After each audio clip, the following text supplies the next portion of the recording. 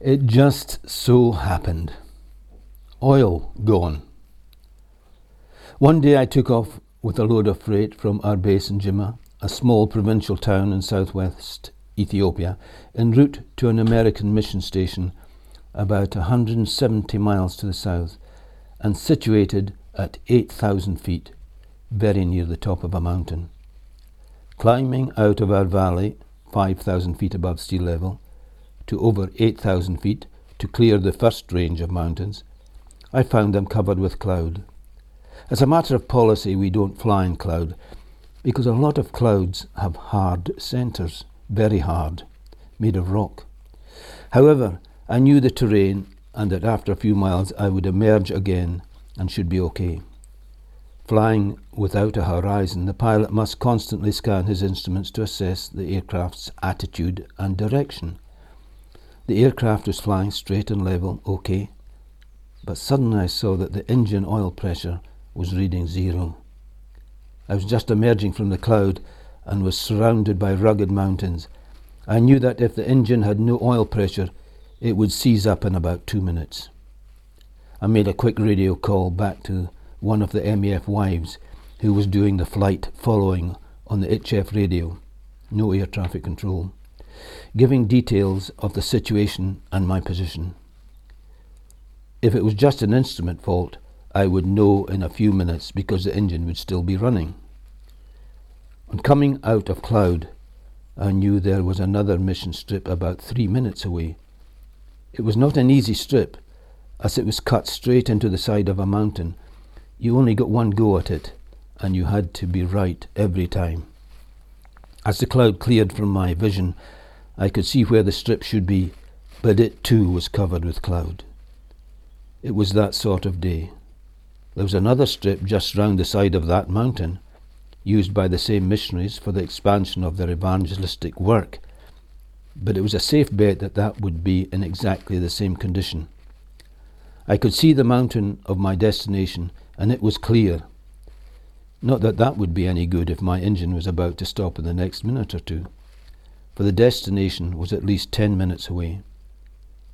There was just nowhere to go.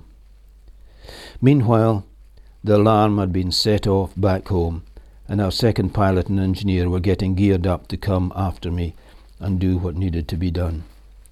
Minutes passed and, amazingly, the engine was still running sweetly. It had got to be a faulty gauge. I felt relieved. There was nowhere to put down the aircraft in this mountainous region. The nearest road must have been at least 50 miles away, and it was just a dirt track, which could not be used in the rainy season. My destination was getting near, but it was a difficult strip on the side of this mountain, with a drop of several hundred feet at either end. Fortunately, touchdown was smooth and normal. I radioed the good news to base before taxiing back to the waiting missionaries. Then I got out the tool bag, went round to the front and unscrewed the top of the engine cowling. What a mess!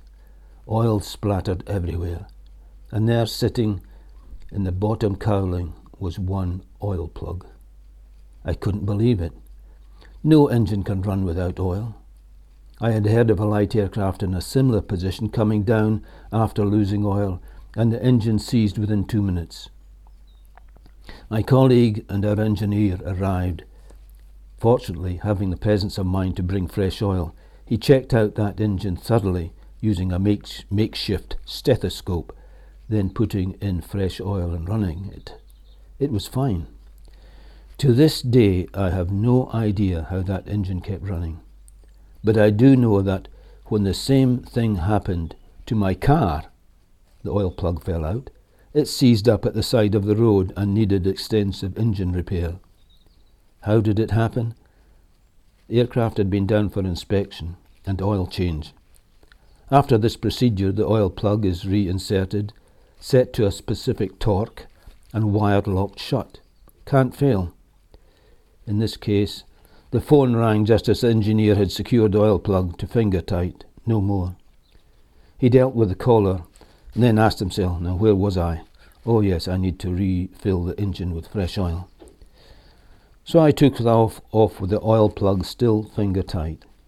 Half an hour's flying with a vibrating engine loosened it completely.